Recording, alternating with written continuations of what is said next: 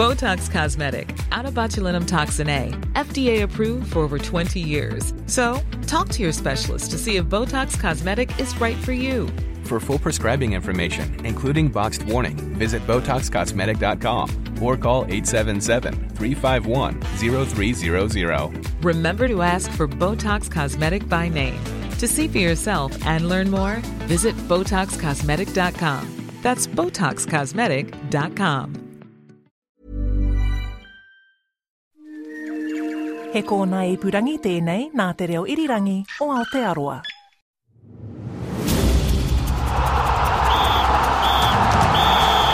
And we're into extra time. Kia ora and welcome to RNZ's Extra Time. I'm Bridget Honeycliffe. Well, the annual Will He, Won't He story about Roger Tuivasa-Sheck leaving the Warriors and heading to rugby appeared again on Q last week. And this time it turns out he really is jumping ship. This season will be the 27-year-old's last at the Warriors as he chases his boyhood dream of making the All Blacks and playing at the 2023 World Cup. But can he crack it in rugby? Also on Extra Time this week, we ask, has cricket got a problem with racism in the wake of two incidents in Wellington and Hawke's Bay? And snowboarder Zoe Sadowski-Synnott tells us what's in store for 2021 after her recent success at the X Games in Colorado. Joining me on Extra Time is sports journalist Hamish Bidwell, RNZ's resident rugby reporter Joe Porter, and Locker Room's Ashley Stanley. So, Roger Tuivasa-Sheck is heading to rugby union, but can he cut it, and where does it leave the Warriors? Benji Marshall tried his hand at rugby union in 2014, but was very underwhelming before returning to league. RTS, though, says this is something he's wanted to do for some time. It's always been there, and it's no secret. It's been popping up in the news here and there because rugby's been the game that I grew up playing, and rugby is where I started my junior footy, playing rugby right through, so it's always been there in the background. And, I've been getting a lot of people saying you go into the All Blacks, but that's a bit disrespectful to a brand like that. So my whole thing is just to go back and play rugby. You don't just walk into a brand like the All Blacks. You got to earn your way in, and first is just having a crack at it. And like I said, I grew up playing rugby, so it's just going back and having a crack at it. It looks like Roger is destined to play his domestic rugby in Auckland and head to the Blues. Earlier this week, Blues and All Black player Caleb Clark said he was confident RTS will be a success. When you've got such an awesome athlete such as Roger, who could probably adapt to any form of the game, I think any team will be lucky to have him. He's got fast footwork, he's quick, high ball skills that he has from league, he's a real good defender. He won't have any sort of problem coming over and learning the game. So, Hamish, RTS heading to rugby, what do you make of it all? It's about 5 years too late for me. He might have made a success of it then, but this is at a time where his career is winding down. This is at a time where he's so far removed from rugby, it's not funny. Nothing that he's done in rugby league will equip him for what he's about to do in rugby. We're not so badly off for talent in New Zealand that we need 28-year-old rookie wings. I mean, he's just going to end up on the wing because he can't play fullback. I'd like him in time to be a 12, but he's not going to be in rugby long enough. He'll be gone by the end of 2023 to Japan for another soft landing over there, depending on his family situation. Let's be honest, the dream isn't the All Blacks. The dream is to live in Auckland. The dream is not to be based with the Warriors in Australia forever. That's why he came back from Sydney in the first place, to be in Auckland. It suits his family life, and we all know what happened with the Warriors last year being in Australia for the NRL season. We know that they're there now. We know that they may remain there for this whole season. And so I understand from a personal point of view, from a domestic sort of home life point of view, why rugby and the Blues are appealing. But let's not pretend this is a rugby decision. And I don't understand what New Zealand rugby see in this. I understand what's in it for Tuivasa-Sheck. It's a great move for him. It's a payday late in his career. It's a chance to be based at home. We can talk about dreams and, the game of my youth and all that malarkey, but it's 11 years since he played a game of any sort of significance. So let's dismiss all that. But what's in it for New Zealand rugby? Why do they need another high-priced outside back? They're already having to play Beauden Barrett at 15 because he's on $1 million a year and they need to get some bang for their buck. They've already got any number of wings and outside backs, Jordan, the Clark, Geordie Barrett, George Bridge, Sevu Reece. You could go on and on. We don't need Roger Tuivasa-Sheck to come in and revitalise or rejuvenate All Blacks rugby. He just seems an expensive waste of time to me. And as I say, I get why he's doing it, but let's not pretend it's an emotional homecoming and a fulfilment of a dream. It's far from that. Joe, from a marketing point of view, though, he's a popular, well-liked guy. Can you see the appeal from the All Black side on that level? Certainly the Blues, I guess. They get to sort of, complement their already star-studded Polynesian backline with... But sorry, mate, but where's he going to play? You've got Talia, you've got Caden Clark on the wings. Not there this year. So yes, but Tuivasa Sheck's not there either this year. So they'll both be back next year. Correct. He's not going to play 10. He's not going to play 15. I think he'll have to play on the wing, probably. But you've got Talia and Clark there already. So Talia was nearly the best player in Super Rugby last year. I agree Clark's with you in the sense that I think he would rise. make a great second five, given the time to develop into one. He's got quick feet, he's strong and powerful, good acceleration, seems to make good decisions with the ball in hand. But at 28, how many outside backs are past their prime? Most of them. Yes. Let's be honest. Yeah. And we've got a lot of young talent coming through, so there will be a big logjam there, and that's why I suppose there's noises about him playing in the midfield. From an All Blacks and Blues perspective, they get the biggest name in New Zealand Rugby League, I guess outside of Sean Johnson, coming to rugby. So it seems like a coup for them, to the uneducated, I guess, and it gets possibly some bums on seats at Eden Park from the South Auckland crew who have had a traditional love for the Warriors more than they have for the Blues. So perhaps they see it there as, reaching out to the South Auckland community and getting one of their favourite sons within their sort of auspices. I think it's really just a marketing tool. Whether or not he'll make the All Blacks, I certainly think he's got enough raw talent to have had at some point. If he'd come earlier, he may have left his run a little bit too late for 2023, especially if it's the outside backs he's targeting. But you never know. He is a hard-working guy. He seems to have a good work ethic and, shows up first, leaves last, all that sort of stuff that makes him a good teammate. So in that sense, he might be another sort of Sonny Bill type character and showing the young kids how to be a professional athlete at a club and bring something in that essence. But I think he might be running out of time to make the World Cup. Ashley, it's not like Roger can ease into this code switch under the radar. Not that he's probably going to admit it, but how much pressure do you think he'll be feeling to make this a success? I don't feel like he'll have any pressure. To be honest, I disagree with both Hamish and Joe. I really actually think that he's going to have a really good crack at rugby. Like Joe mentioned, he's the utmost professional. The dude is always willing to be working on skill development. And I mean, it's a bit different to Benji. He's got a touch background, whereas Roger has played rugby before.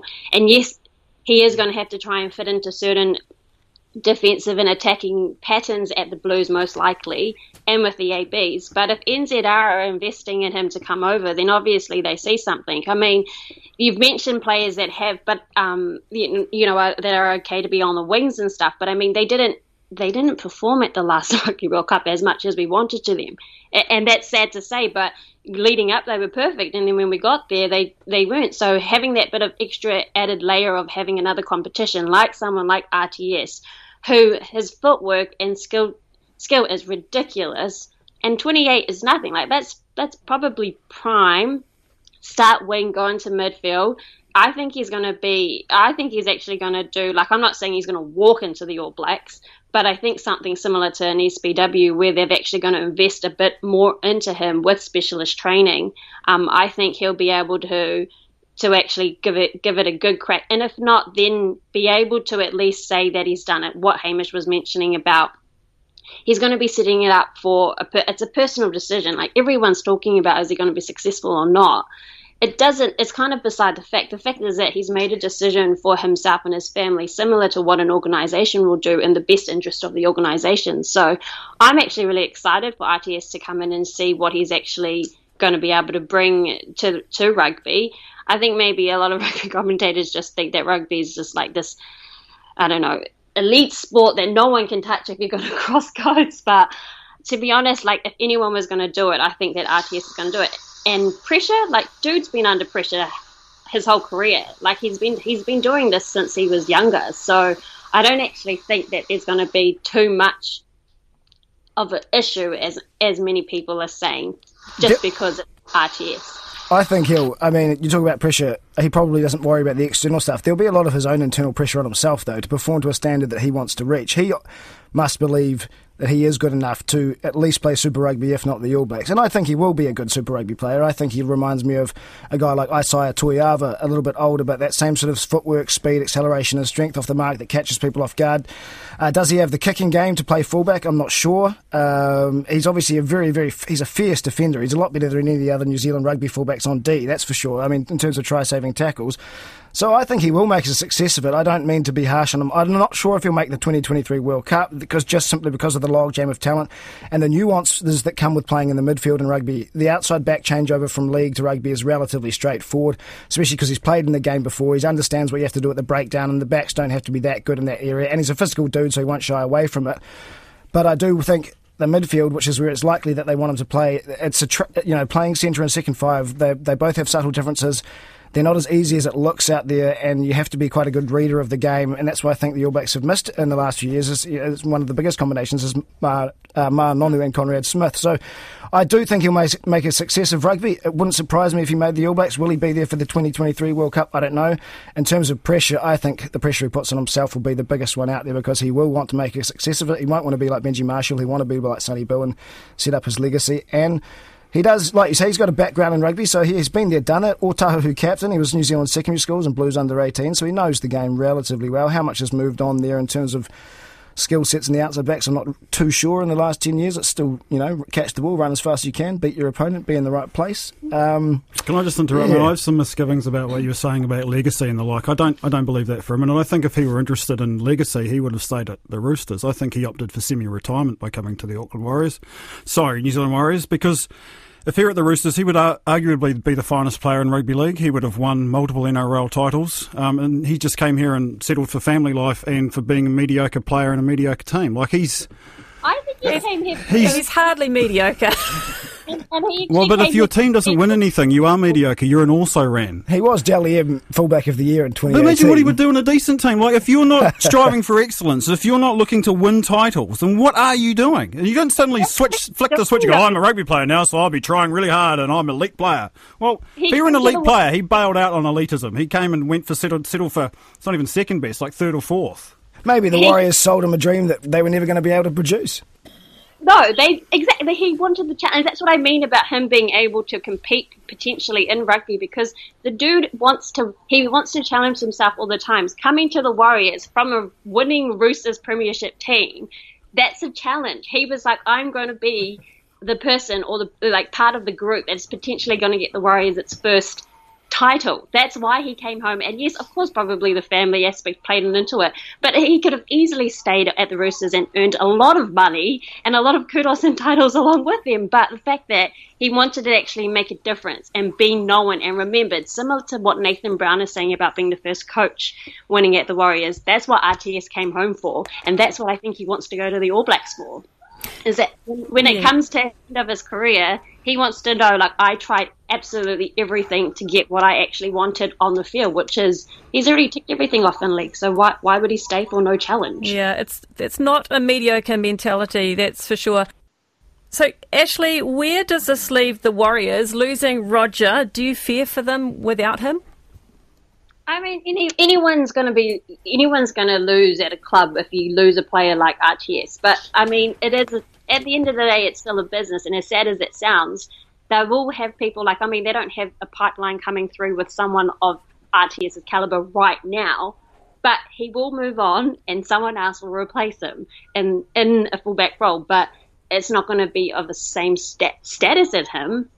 But, I mean, the next one will just roll right, and that's sad. That's why I'm saying, he made a decision because at the end of the day, he comes off a contract 2022. Yeah, they may have re-signed him again, but for what was in it for him? So, I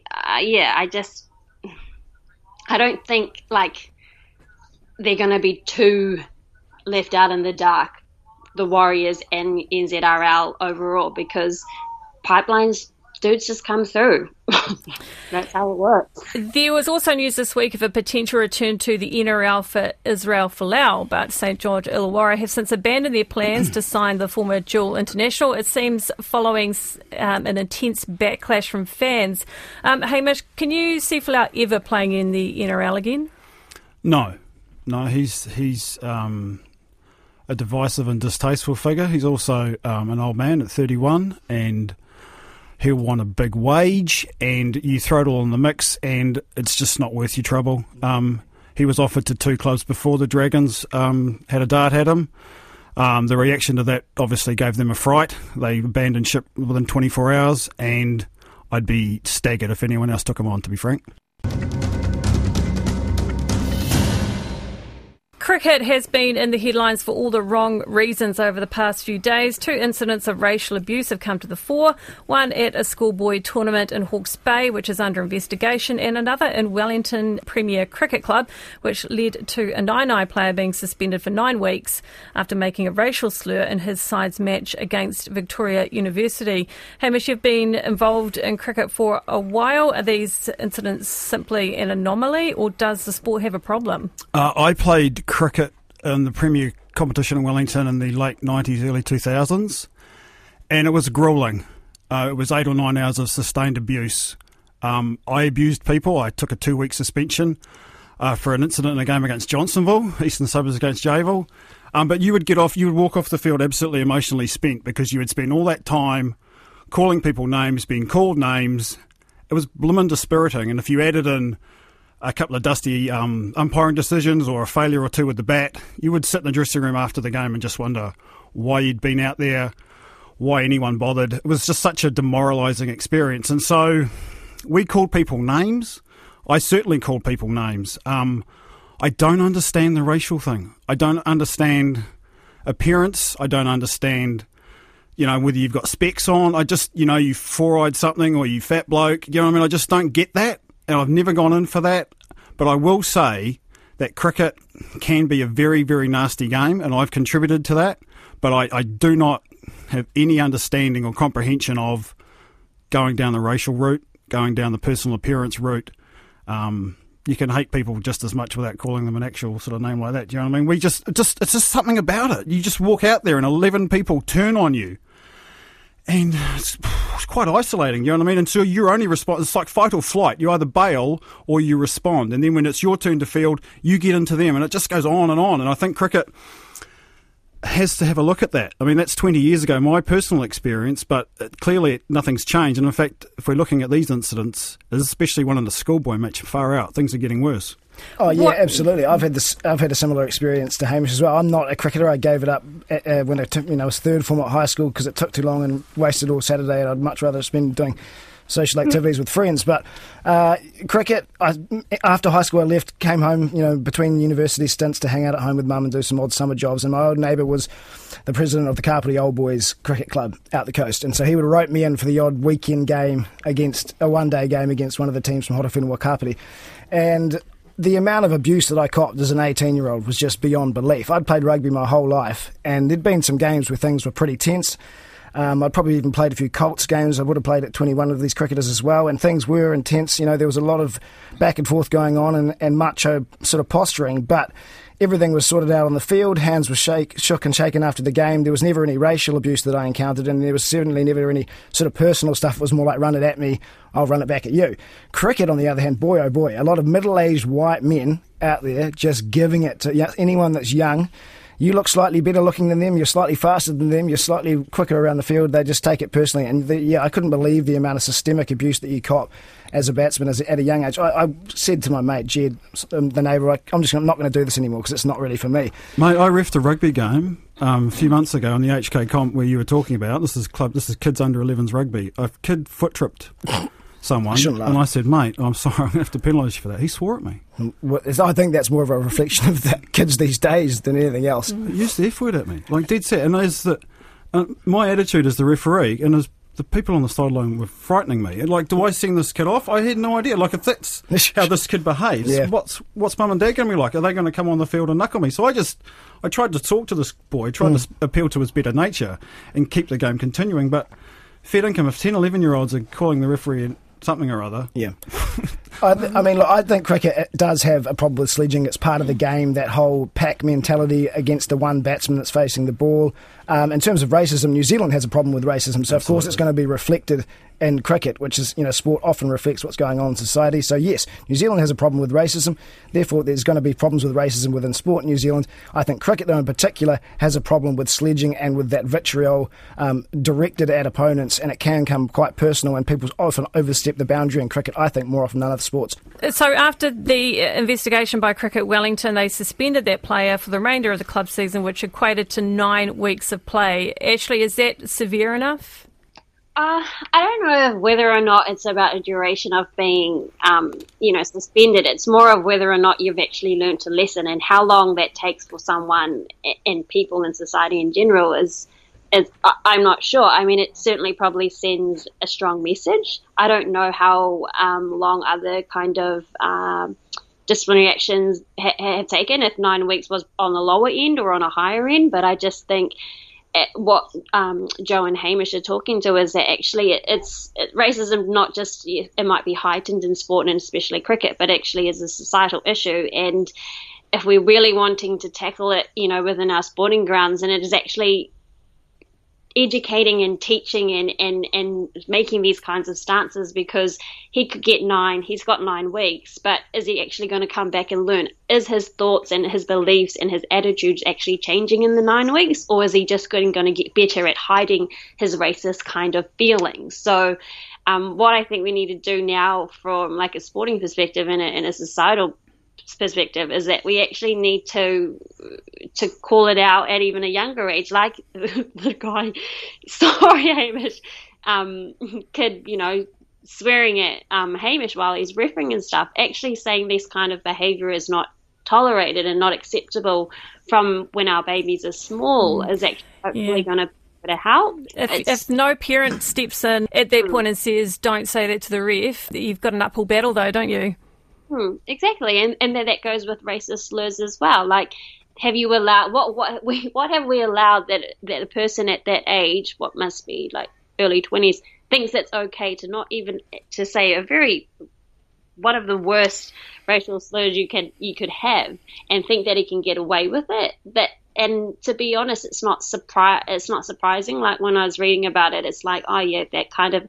It's not shock anymore, but we have to go beyond that and kind of think, actually, what are we teaching our babies? Yes, once you get to the professional area and the elite level, yes, definitely should be good role models, but it's actually also all levels as well that you've actually got to say that's not okay. And so what, Wellington Cricket or Cricket Wellington have actually done, I think is really good. It's actually making a stand on it, and hopefully now we go on to the next step of education and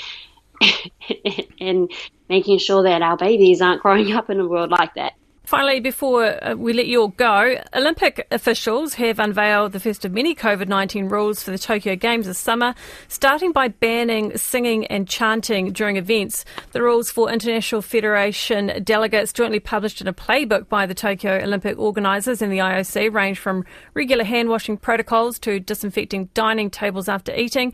There will be separate playbooks for athletes and media, but one that has caught my eye is that participants will be allowed to support fellow athletes by clapping, but not by singing or chanting. Don't know how that is going to work. If these Olympics go ahead, it's going to be pretty weird to watch, right? Look, I'm on the record several times as saying I think the Olympics should not be on, and I wouldn't worry about clapping and cheering. Assembling athletes, coaches, officials and media from 100-odd countries is more of a health risk to me than a bit of... So let's call the whole bloody thing off. How annoying would that be? You're going to go and support your family or your friends at the Olympics that does go ahead in the middle of a global pandemic, and you can't sing or chant or cheer for them other than clapping. Like, it's like they're just pulling straws out of, like, this is our one protocol that's going to help the spread. I just think it's ridiculous, like Hamish, yeah. Wanaka snowboarder Zoe Sadowski-Synnott now has 5 X Games medals after kicking off 2021 with success in Aspen, Colorado. The teenage snowboarding sensation won 2 medals this week, a silver in the slopestyle and a bronze in the big air event. She also won the bronze medal at the 2018 Winter Olympics for the big air when she was just 16. RNZ's Finlay Dunseith caught up with Sadowski-Synnott after her latest success and asked her how she was coping, competing amid COVID-19 and what 2021 has in store for her. It's been pretty crazy this year, given the fact that COVID-19 has definitely changed things. We were only allowed one extra person to bring along to X Games, and that was my coach. And he wasn't even allowed to come to the top of the course. So yeah, it's really just the athletes this year, and was tested twice during X Games for precaution of COVID. And yeah, it was really just a week of being there to snowboard and compete, and none of the huge media stuff that they usually have. And did you find that the change in environment, did that affect your preparation at all? Not really. Yeah, the change in environment was definitely a lot different than usual, but I thought it was awesome because we were solely there to focus on the snowboarding and the performance. Preparing for X Games, previously I was in Europe at the start of January and had already had a taste of the COVID precautions and things like that and gotten used to it. So, yeah, it wasn't too bad going into X Games. What are your goals looking ahead for the rest of the year? I'm currently in Jackson Hole in Wyoming and I'm doing a backcountry free ride competition called Natural Selection. And it's an event that Travis Rice is hosting where all the best backcountry riders showcase their natural terrain skills. And yeah, I got in as a wild card, so I'm going to be here for the next 10 days. And then following that, I'm going to be training for World Champs. We're not entirely sure where or when it's going to be, but always going to stay prepared and, yeah, just keep progressing and training. And just going back to the X Games quickly, you achieved your goal of pulling off a backside and a frontside 1080. How did that feel to, get those under your belt? Yeah, that was my goal going into the event. And, yeah, on the day, the conditions were just perfect. It was bluebird. The snow conditions were amazing and no wind whatsoever. All the rest of the other girls were absolutely sending it, and I've never seen a snowboard bigger comp like it before. So, yeah, it really fired me up to put down my tricks and tried the backside 1260 on my last cut after I got the front and the back 10. And really, I knew that I had to do it if I wanted to win. And so, yeah, I'd never even tried the trick before, but I knew I'd done all the preparation for it. So it was the perfect time under the X Games setting to hack a new trick for me. And so a lot of the other girls were doing it and have been for a while, but for me, I was really working on those back-to-back 10s. So to be able to have the opportunity to try it at X Games was just so cool. That brings us to the end of Extra Time. Many thanks to Hamish Bidwell, Joe Porter and Ashley Stanley. Extra Time is available every Friday from about 4 p.m. You can find us on Apple Podcasts, Spotify, Stitcher, Radio Public, iHeartRadio and of course at rnz.co.nz. Give us a rating if you would. That helps a whole lot and means other listeners can find us much more easily. I'm Bridget Tunnicliffe. Haere.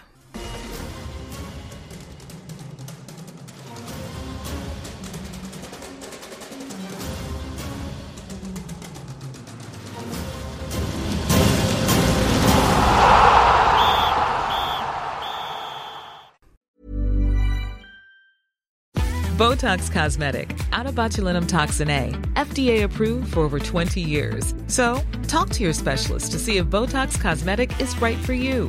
For full prescribing information, including boxed warning, visit BotoxCosmetic.com or call 877-351-0300. Remember to ask for Botox Cosmetic by name. To see for yourself and learn more, visit BotoxCosmetic.com. That's BotoxCosmetic.com.